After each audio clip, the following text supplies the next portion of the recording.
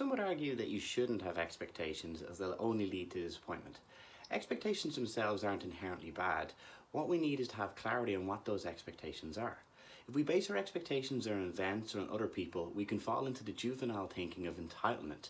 We disconnect from one another as the childish parts of our brain feel entitled to the other person fulfilling our wishes, almost as if it's their only role in life. We can forget that they're also dealing with their unique situations, feelings and desires. They're people too.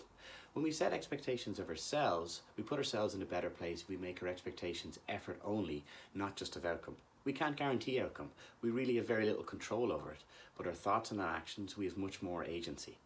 The more we can set our expectations about effort instead of outcome, the easier it is to forgive ourselves, and paradoxically, the more likely we are to put in the work needed to shape the ultimate outcome.